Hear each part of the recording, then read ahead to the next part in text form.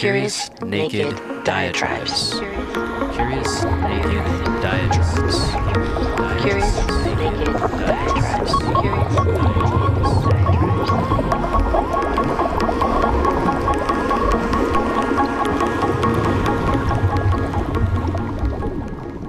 By bringing out into the public domain how human institutions actually behave, we can understand, frankly, to a degree, for the first time, the civilization that we actually have. Julian Assange. I've just posted something on Facebook that comes from a news organization that I'm quite sure is not something that mainstream media is interested in, much less reporting on. Now I wait, and wait, and wait some more. No likes, no interactions. I begin to wonder how something so important could be of so little interest, apparently. Then I begin to wonder if the source has been shadow banned, that is, algorithmically hidden from all other users except the poster without their knowledge. And then I remembered something Facebook CEO Mark Zuckerberg once said. He said, quote, "In a lot of ways, Facebook is more like a government than a traditional company. We have this large community of people, and more than other technology companies, we're really setting policies." Now, if you're anything like me, you're just a bit concerned about statements like this. You're just a wee bit concerned about the enormous influence big tech giants like Google, Amazon, and Facebook actually have on what information we have access to, combined with the decline of traditional local news reporting. Other people are concerned about this as well. Greek economist YANIS Varoufakis has gone as far as to describe this situation as a post-capitalist, techno-feudalist dystopia. But maybe I'm getting ahead of myself. Let's break it down. What we're talking about is journalism, the fourth estate, and its transformation over the last 20-30 years especially. We've often heard that journalism is at the heart of any thriving democracy. First Amendment rights are cherished in the U.S. Congress shall make no law respecting an establishment of religion, or prohibiting the free exercise thereof, or abridging the freedom of speech, or of the press, or the right of the people peaceably to assemble, and to petition the government for a redress of grievances. But what happens when the public sphere is effectively shifted into new privately owned tech giants with global reach? Companies who function, as Mr. Zuckerberg said, more as governments setting policies, more so than actual governments. Can we petition Facebook for a redress of grievances? Or have we waved away those rights the minute we create our account? And does anyone actually read the terms anyway? Who's got time for that? Media censorship is something that only happens in other countries, not the freedom-loving USA, right? Well, you might want to take another look.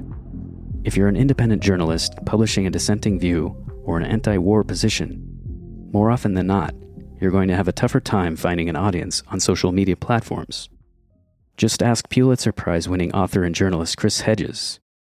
In March 2022, YouTube decided to pull 6 years of his show On Contact from the Russia Today account, amid fears of Russian propaganda, even though his show rarely even mentioned Russia or Putin. Instead, he published on topics like censorship, police brutality, and U.S. war crimes. The former New York Times columnist also met with fierce opposition during the Bush Jr. years because of his criticism of the Iraq War.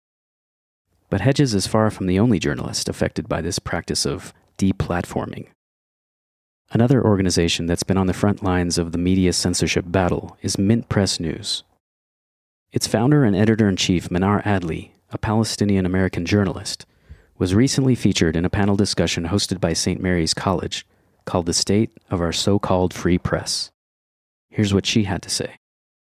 While the internet is something to be celebrated where we can share information and share ideas, big tech has now become another arm of the elite. And so I believe that censorship is now the number one issue that we face in this country, because if people don't have access to any sort of alternative information or news, the establishment is simply going to use the algorithms and use our news feeds to propagate whatever sort of narrative that they want to feed the public. And so that's where we're at today.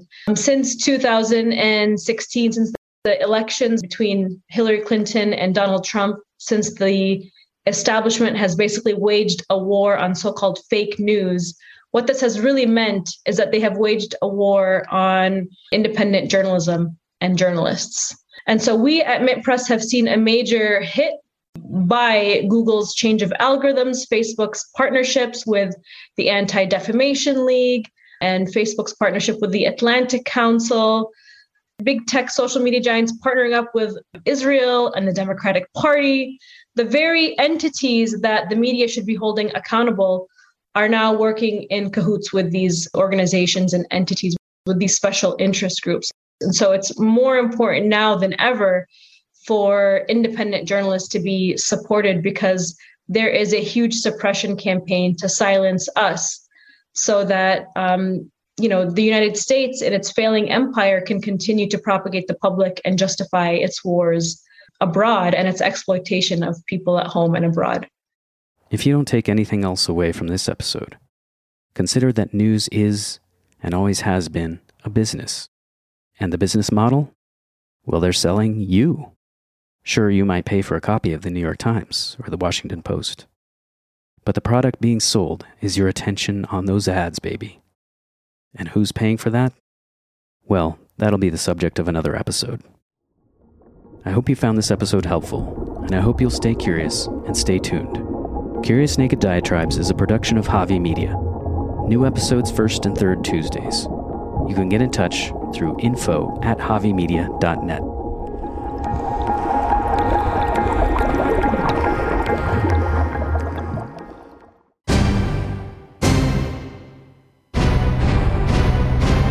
Javi Media.